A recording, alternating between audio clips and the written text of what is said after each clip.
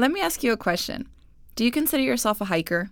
Yes, I love the great outdoors. Yes and no, because I don't hike every day, but I do go hiking occasionally. No, but I like to play other sports like basketball. A wimpy hiker.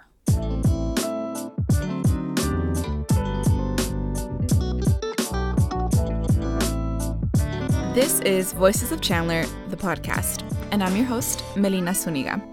In today's episode, we're going to tap in with Chandler Fire Battalion Chief Jeff West and Wellness Coordinator for the city, Kara Bowley. They talk hikes for all of you hikers and non-hikers and even basketball players. They talk about snacks and more snacks, and they talk about how to stay happy and healthy exploring the great outdoors.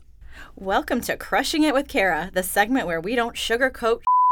My name's Kara Bowley. I'm the Wellness Coordinator here for the City of Chandler, and today with me is Jeff West from Chandler Fire, and we're going to talk about healthy hiking tips. Hey, Jeff. Hey, how you doing today? Good. So today we want to talk about some healthy hiking tips. It's hot, so we hear about these rescues going on, the different mountains, and we want to not be in that situation, so... For sure, and I think on our end, we don't want to have to go and get people. One, they're going to be in distress, and then we're going to have to go get them, which is going to put us out there in the elements and get overheated as well. Are you a hiker? I am. So I moved out here in 2015 from Michigan. There was really no hiking to speak of out there. But moving out here, I've tackled some pretty difficult hikes, but always tried to play it safe. So my favorite one, I think so far, I did Havasupai Falls. Oh, you did. A little far from Chandler, but that was a tough one and beautiful. But it's a lot of walking and hiking. What time of year did you do that? I did that in the fall. Okay. So it was lucky. A little warm during the day, but not well, and you too change, bad. Right? So you start hiking, you kind of go down until you get the Yes. weather change there? A lot cooler at the bottom? Warmer at the bottom. Oh, okay. That makes sense. Yeah. A little warmer at the bottom, but not bad. Not bad that time of year. What about you? I actually do like to hike. My wife and I like to go, and a lot of times it'll just be after work, maybe 5, 6 o'clock, especially this time of year if you can get out to the mountain and catch the sunset. But we like the local one, Superstition. We've done the Flathead over on Superstition. That was gorgeous. And then if we can get out and up north, Payson, Prescott, something like that, and do the hike, we love that because, of course, it changes the weather a little bit. Yeah. How do you find out your hikes? Well, friends, of course. I kind of ask around and get recommendations, but I use, I always go, All Trails is the one I go to, the app or the website. Is that what you would recommend for people? Yeah, or? I heard about All Trails a while back, and it just is so easy to kind of, this isn't a shameless plug for All Trails. We're not sponsored in any way, but to get on the app and you can look by the map kind of what's around you, and then it'll rate the trails. So easy, medium, hard, and then I'm not great at this, but people post pictures of the trail, so you kind of have an idea of what it might look like if it's uneven or a little rocky where you might be slipping around. So, being new, when I first moved out here, I didn't know like what's considered hard, what's considered moderate or an easy hike. So yeah, that's tough because I don't know how to qualify myself as a hiker, and I work with some very fit individuals who, when I compare myself, I'm like, oh, okay, I might want to do the easy one versus the hard. Like, what's the one up in Humphreys Peak? I've always wanted to do, but I see the hard rating on there, and I know weather can change and different elements that kind of come into play. Have you done that one? I have not done Humphreys. No, I've found on a different hike a few years ago that I get elevation sickness, and I haven't been brave enough to tackle that one because it's so high. Oh, that's actually a good point when you talk about this hiking segment here. But like, what do you mean when you say elevation sickness? Like, I got to about 10,000 feet and just felt like I was getting the flu. Super tired, nauseous. Just really, for me, it was mostly feeling just super nauseous and like achy, like I was getting the flu. I had never been I'm from Michigan. There's not any tall mountains there.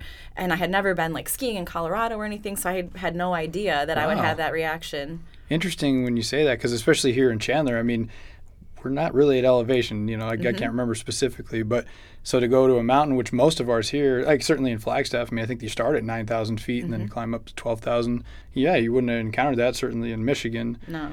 I'm from Massachusetts, and there's mountains there, but not comparatively what I would say like here. And I was a kid, so I've been out here about 30 years, and didn't hike a ton, what I would consider like hiking out here. Yeah. But man, what a difference, like from there to here, like you said, just elevation, and then certainly this time of year, the heat. Yes, the heat. Yeah. That's what I wanted to kind of talk to you about, the heat and hiking in the heat. Like I mentioned, we see the rescues, people kind of getting in a little over their heads, and I don't think anyone intentionally sets out, obviously, for that to happen. But what kind of tips do you have for even like if you know you're going on a hike tomorrow or in a couple days? Do you have any things that you would recommend people do to kind of prepare? Yeah, I think preparation is kind of my profession, right? We're always ready, and hopefully the emergency never happens. But we do see a lot of visitors here because certainly in the wintertime, it's more comfortable and there's no snow, so you can go and hike. And when we had the football games and all the bowl games that were local, we'd have people that would come out. Certainly no mountains in Chandler, but our technical rescue team is actually first due for South Mountain on the south side, and so a lot of hikers out there. But they come from maybe Michigan, and it's a little warmer, a little drier, and they haven't prepped, and they're on vacation, and so they do these trails, and they get out and realize quickly that they're in trouble. So for us, even when we come to work, obviously in our profession, we could be in a fire, we could be doing an extrication from a vehicle on the street. When it's 110 out, it might be 150 on the street. So hydration and preparation is a huge part of our profession. And so what I would encourage people that are going hiking, or like you and I, if we were going to go hike tomorrow and I knew it was going to be 100 degrees by 8 a.m., it's obvious to say hydration, but what does that mean? Yeah. Long and slow hydration, and so little bits over a long period of time, or up your quantity as you get closer. Rest before. You kind of mentioned shoes earlier, which is funny. I'm a typical guy, I would say, where preparation in that aspect, I'm going to go buy some new shoes on my way there and hike and wonder why I have blisters everywhere. And then I think your proper diet, which maybe you can touch to certainly a lot better than I can, about how you'd prep for a longer workout. This isn't a 10-minute high-intensity interval training. This is actually potentially a couple hours of hiking. And so my part, preparation, rest, meaning sleep, and maybe take it easy the day before, and hydration are going to be the biggest things along with your diet. Yeah, absolutely. I agree. I was kind of trying to, as I had been looking at hiking and doing longer hikes, even in the hotter months, am I drinking enough? Am I, do I need to bring electrolytes? Do I want to do, and a lot of times like your Noon tablets or some of those little electrolyte tablets have sodium as well. So I was kind of thinking about, you don't want to do too much water and then your sodium's depleted. So it's finding that like right balance. So I think definitely the longer hikes, using an electrolyte replacement, either it's going to be Gatorade or the G2 if you like it, or the tablets. They're lighter to carry, so drop the tablets in some of your water, but just being ready for that. And it's unlikely you're going to overdo on electrolytes, so even if you were just you worried you're likely not using too much, you're going to be sweating a lot. If you're hiking, whether it's day or night, it's going to be hot. It's hot right now. Yeah, and if you think about just the amount you sweat, so if you're not replacing all those electrolytes, I mean, that's what our heart works on, so sodium specifically. And so the more you sweat, and that's coming out, and you've seen people that have been sweating for a long time, and they got the crusty white thing on their hat or on their shirt, and you're like, hey, that's a lot of sodium that you've been ingesting. But it is important to replenish that, because your body kind of works on all those, and without it, you deplete it. And I've seen people that have done long distance races, whether it's biking, running, or whatever, that sodium level gets low, and your mentation will change even. And so I think that's really important. So whether you're the casual hiker out there, on vacation here, or someone who does it all the time, I think you're going to be more aware of what the changes are in your body. Yeah, absolutely. I totally agree. And it's really easy just to grab those little tablets and pop them in a water bottle. Easy to carry and easy to have with you, which kind of makes me also think about snacks. So I think I like to eat, so I always have snacks tucked away somewhere, like a little squirrel. But some healthy snacks. Some of my favorite snacks that I take with me on my hikes, especially if I know it's going to be a long hike, and even if it's a shorter, I'm only going to be out an hour, I still always have something in the car just in case, because sometimes you just don't know how you're going to feel at the end of a hike, and you don't want to be having the shakes trying to drive yourself home. I always think about stuff like that, because you just day to day you might feel different, where yesterday you didn't feel shaky at all, but today you're like, oh boy, I'm hungry, or I need to so I always have some kind of food in the car, even if it's a shorter hike and I don't take it with me. But easy things to take as far as snacks go: jerky, get some sodium. Oh, yeah, perfect. Love some jerky. Sodium, it's not going to melt, so that's a bonus now, too. Nuts and seeds, and I would do the salted. Nuts and seeds, those little packets are easy to carry, or dried fruit. Trail mix, people like to take that. I always just caution if it's got chocolatey things in there, chocolate chips or whatever. I made the mistake once at the Havasupai Falls hike, actually. I was like, we're not going to have coffee. I know, bad habit, right? But I put my dark chocolate covered espresso beans in my backpack, and they made it like for a minute. But when I really went to, get them out and take, oh my gosh, it was a giant mess in the Ziploc bag, which I did not think about, and then I was really sad because I did not have that little bump of caffeine. Kara did write in her bio that she has a crazy love for fitness and food. She really loves food, so you can only imagine how long her and Jeff talked about snacks. I'll sum it up for you. Aside from the trail mixes and salted peanuts, they also mentioned fruit that you can slice up beforehand and place in Tupperware, oranges or cuties. Bananas are also always a good option.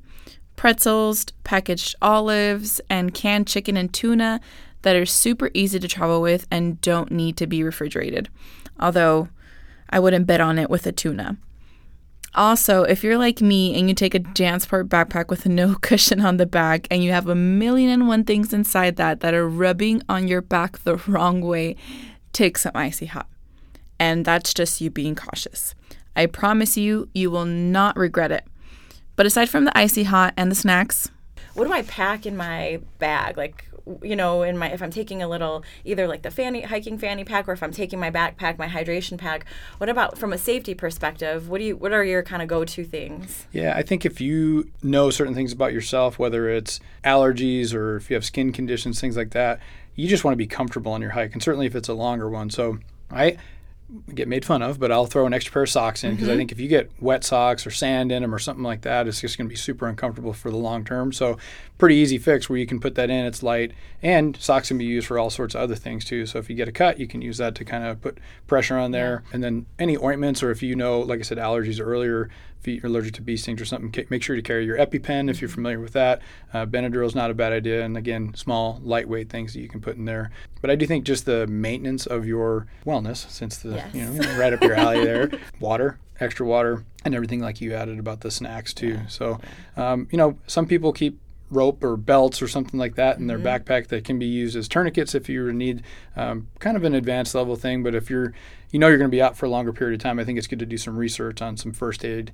A lot of those things you can throw in your backpack pretty easy. Yes, I know we've done some longer hikes. I've had the little small kits, the little first aid kits with your like Neosporin and got a little bit of gauze wraps and stuff like that don't take up a lot of space. But I just feel like you never know. Luckily, I've never, other than a few blisters here and there, I've never needed anything more than that. But I always do Band-Aids, and I've learned bug spray, sunscreen, It doesn't take long once you realize, okay, I don't want to chafe anymore, so I'm going to bring tape or something where I can protect my skin against my shoe or my shorts or something like that. Yes. Yeah. Moleskin, I feel like moleskin kind of works if you can carry a little thing of that. Even just like Vaseline. You can do a lot with Vaseline. It's good for your lips, and if you get a blister, you can, put it on the blister area. So I'd say any good household has that kind of in the cupboard somewhere, right?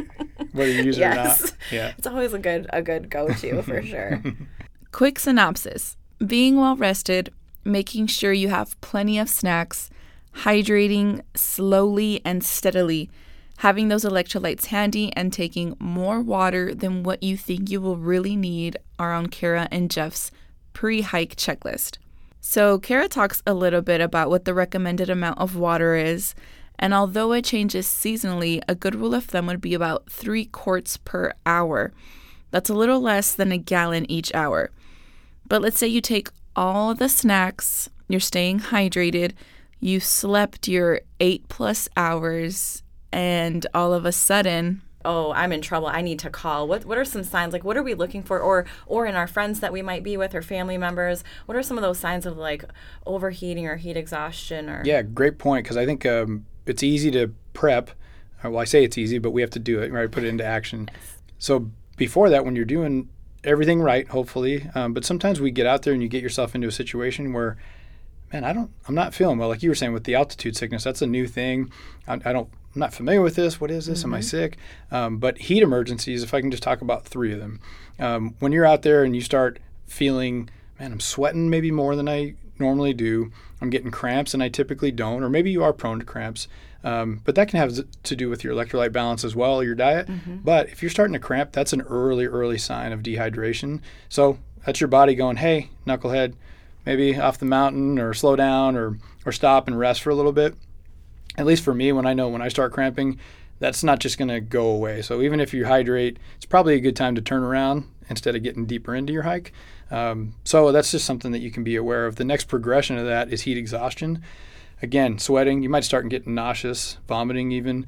That makes it even harder for you to recover because now you can't ingest the water that you need because your stomach's already like, hey, I'm done with this. You might be past that point a little bit. So that certainly is you got to get out of the heat, rest, take a break, the day's done. So, and then beyond that is heat stroke, which if you've heard of that, that's certainly like a 911 situation. So if you're up on the mountain or on any trail and you notice, man, I'm not sweating anymore, I feel foggy, or maybe your friends are telling you that, man, you're kind of speaking gibberish, you may not even know. Yeah. But if I'm with you and I notice that you're behaving differently and those other signs and symptoms, you're super red, maybe even a fever, like not that you'd have a thermometer you'd pull out there and say, hey, let me check your temperature. But I think that's something you need to be aware of, and that is a call 911. And we were talking earlier, all trails, maps, 911, what's that look like? Because sometimes you're not in cell service area. So I've had good luck with texting, which uses a different frequency, or somebody who's more techie than I am out there would know exactly how it works. But you can text, and oftentimes maybe you've sent it to a friend and it won't go through, and then later you noticed it did. So similar, where it's kind of in the queue and that might go through. So you could always, if you can't get voice, you can try and send a text to a friend or family member, or a lot of people don't know that there's a text to 911. Yes, I did not know that. Yeah, so you put 911 in the send, and you text it, and it goes to a dispatcher locally. And so I encourage you, do a little research on what that looks like, because we do have it here in the Phoenix area.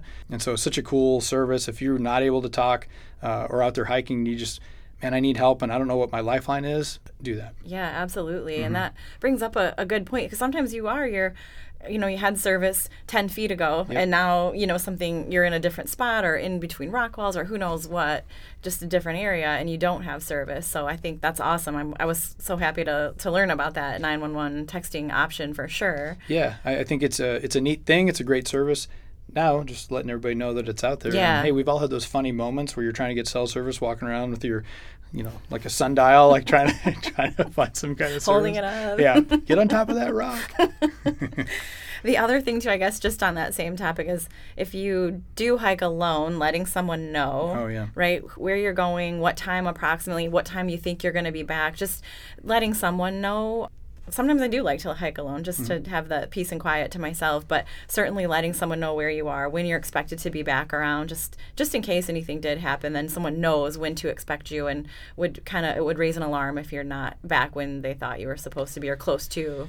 Yeah, and it sounds silly and over the top, but you could always even just write a note on your countertop. So some people live alone, and they just like to go do that, right? Yeah. A Sunday morning, they're going to go and hike, and hey, I'm going to try a new hike today that's maybe out in the woods a little bit, a little alone. We need some time. You write a little note. God forbid anything were to happen, but at least then somebody would be able to know, hey, this is where they were last time, and might give you a better chance of survival if anything were to happen. Yeah, absolutely. Thank you for that. Great recommendation. Because we do live in Arizona, where it is hot with a capital H, 24/7, 365. We experience super hot and warm weather year-round for the most part. So whether you're planning on taking a hike mid-July and cook in the sun like some baby back ribs, or in the fall when it's a little bit cooler, do your research. Take some snacks and stay hydrated and healthy. Now that you're out and about on your hike, you might encounter some friends on the way.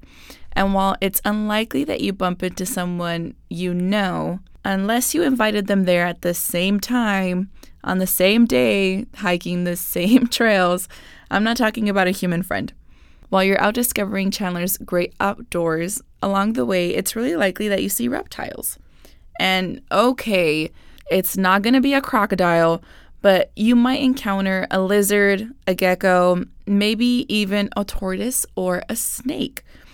Ariane Francis over at the Environmental Education Center introduces Come Wander. Hello, everybody. It's Ariane Francis again with Come Wander. Today I have Jill from Rattlesnake Solutions. She's going to introduce herself and share some information about some fun wildlife that you would find out in the desert. Hello, Jill. Hey, Ariane. Thanks so much for having me on. No problem. So, Jill, can you tell us a little bit about yourself and how you got started teaching classes on reptiles? All right. Yes, absolutely. So, I guess that we could probably just break it down to I am a giant reptile nerd. I absolutely love snakes. Funny story, I was actually really afraid of them when I was young. I was, a little girl. I was terrified of them. I loved animals, but I was really afraid of snakes. And I was in a little pet store that I'd always go to see the bunnies and the dogs and cats and stuff like that. And the owner had recently acquired a boa. And he was standing at the front of the store, in front of the door, with this giant boa, and I was stuck in the back of the store because I was terrified to cross his path. And, believe it or not, especially, when people realize that I work with rattlesnakes for a living, they think, I'm just some adrenaline junkie, and I could not be farther on the opposite end of that spectrum. I hate being afraid of anything. I will always try to get myself over that just because I don't like being afraid. And I made myself go up and, pass him. And so that was good. And I just kind of was thinking about it. I was walking home and I'm like, you know what? I need to touch it. And the next time I went in there, I asked him if I could actually touch it. I ended up holding it, and I have been obsessed ever since. And, after that, when I grew up, I started working with pythons and boas and all that good stuff. And I love it. And I love, talking to kiddos and, the ones that are afraid, getting them over that hump, and the ones that aren't afraid, just nurturing that passion and helping that grow. Wow, that's pretty cool. Kind of inspirational if you think about it. It seems like it's much more than reptiles, so that's pretty cool that you can kind of conquer your fear and help others do the same. So because of our climate, what type of reptiles can people expect to see if they find one maybe in their backyard, or maybe at the Environmental Education Center, or maybe if they were on a hike? Oh, well, it kind of depends. Arizona is just fantastic for reptiles all throughout the state. We just have, get the dunes down in Yuma that are just right above sea level, and then all the way up to Humphreys Peak, which is, 12,000 feet above sea level. That's our highest point in Arizona. And actually, Humphreys Peak is the only place in Arizona where you will not find reptiles. So everywhere in between, you can find, snakes and lizards and all kinds of different stuff. We have 15 different species of rattlesnakes in Arizona here alone, 17 if you're counting subspecies, and that is just fantastic. If you are a snake nerd, it is the place to be because the diversity is fantastic. But I would say, if we're just concentrating, let's say, on the Phoenix Valley, we have 6 rattlesnake species that you could find here. And in your area, at EEC, you can definitely, I would say, still find, gopher snakes, coach whip, king snakes, that kind of thing. Those guys have adapted really well to, that suburban life type thing, whereas rattlesnakes haven't really done that, which is good for us. They have been pushed out. That part's a bummer because they just keep getting pushed out.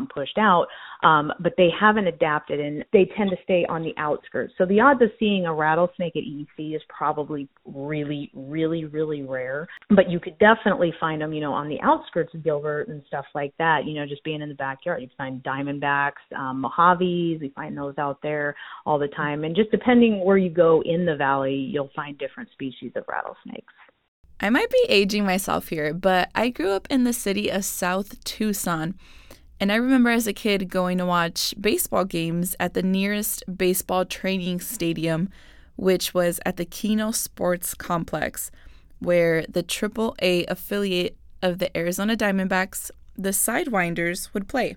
The Sidewinders moved to Reno, Nevada in 2008 and changed their name to the Aces. But what I remember the most from that team was the logo.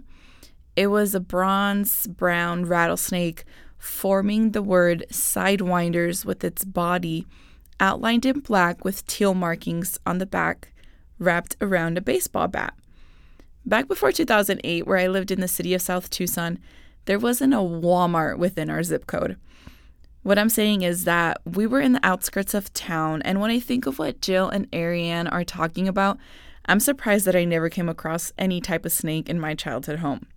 But what could I have done if I did happen to come across one of Arizona's reptiles? Well, you know what? I mean, more than anything, I mean, just if you're out on a hike and you're just, you're running into them in their home, and that's kind of a good way to look at it. If you're out in their areas and you run into them, give them their space, and that's the best thing you can possibly do. For one, I mean, we don't only have rattlesnakes here, but we do, we have 55, 60 plus, different species of snakes living in Arizona. So it's really hard if you don't work with them all the time, to know what you're looking at and all that stuff. So, most of the time people don't know what they're looking at. So what I tell people is always assume that it's an animal you shouldn't touch because you don't know, what you're looking at. So when you're out there, just, take pictures. If you want IDs, definitely take pictures. You can send them to us anytime. We love doing that. We do IDs 24/7 just to tell you, hey, yeah, that's awesome. You just ran into a speckled rattlesnake. That's a really cool thing. Or, just whatever you're looking at. And with the tortoises, I bring this up just because you had you mentioned one of those guys. Our Sonoran desert tortoises are actually a protected species. So it's actually against the law to touch those guys. But also their main defense mechanism is obviously they're going to pull into their shell. But if anything goes beyond that, say the shell thing just isn't working, and the predator, which is what that tortoise thinks of us. That's all any animal sees when we're coming at it. We may have the best of intentions, but we're still scaring that animal. So, a tortoise's natural defense mechanism, if the shell thing doesn't work, is they are going to just pee and poo and go potty all over themselves and you to make themselves get as nasty as possible so that that predator will go away. And you got to figure when a tortoise does that, we don't get a lot of rain in Arizona. Yes, we're luckily having a nice monsoon this year, but we just had 2 years of drought where we barely got anything. So for a desert animal to completely deplete itself of all of its hydration can almost certainly mean a death sentence to that animal. So it's very important with animals like that you don't touch it. So why do you go around? What do you like most about teaching the classes, and what do you hope the kids and maybe and their family hope that they take away from it? It all goes back to just really letting people know what these animals are about. You don't hear a lot of good things about snakes. The rattlesnakes in particular, people are terrified of them, and because of that, they're often killed. The behavior of these animals is so far off from what we've always been told. I mean, I grew up in Colorado, tons of prairie rattlesnakes, and my grandpa and uncle were avid hunters. They'd kill every single one they saw because they thought they were aggressive animals that were going to be coming at you, just trying everything in their power just to kill everything around. And it's just, they're not aggressive animals. They're a defensive animal, and they're a defensive animal that can defend themselves aggressively. They don't have arms, they don't have legs. So luckily they do. They have their little fangs, and that's their only defense against something that's really coming at them. But they're not going to actively come at you. It would be like me, picking a fight with a Tyrannosaurus Rex. It's just not going to happen. But I mean, say I do encounter a T-Rex, I'm going to defend myself with every being of my soul, with every, tool I got in the book, just like any animal would. And I try to get them to kind of see, like I always use the reference to, bunnies. People love bunnies. Everybody loves them. They're cute. They're adorable. I challenge you to watch somebody go out and grab a wild rabbit. They are going to tear you up. I mean, they will bite, scratch, kick. I mean, they are going to just go nuts on you because they think you're a predator trying to eat them. Hold up. In no way are we challenging anyone to go and try and pick up a bunny, wild rabbit, or any reptile. Let's all just take Jill's word for it. But okay, back to the interview. And that's all that snake is doing. And so that's what I love about it, when we can, get in there and really dive in with these kids and parents or adults, whatever the event is that we're doing, and we can really get them to see that, you have a lot of bad information. It's not your fault. It's what we've all been taught from day one, but it's not accurate information, and we're able to get them over that hump to where, again, you might not love them. You might not want them in your yard. Totally get that. But you respect what they're doing for us out there as far as, rodent control, and they're just trying to exist. That's all they're doing out there. They want nothing to do with us. It is snake meat. I know. He's like, oh, you smell nice. Do you want to be my friend? I got to be part of one of your presentations. It was great. I wanted to know, do you have a favorite part about teaching classes, or how about a memorable experience? I know watching the kids' eyes light up is pretty cool. It is, and that is definitely my jam. I love doing the kids stuff. I will do adult stuff all the time too. I like that. But if I can get in there with the kiddos, man, that's my favorite thing. We're the creature feature for the Desert Botanical Gardens every year. We go out there a couple times, and we bring out a full display, and they get to come up and see everything. And there's this one little girl, and she was just absolutely terrified. And I totally valued, what her parents were doing. They actually came to the Botanical Gardens that night just because we were the feature shoot. They were trying to get her over the hump. So we grabbed the tortoise, and, we went to the other side of the room where the snakes weren't, And over the course of the next couple hours, we were able to inch this sweet little thing up to the table to where she could actually, look at the snakes.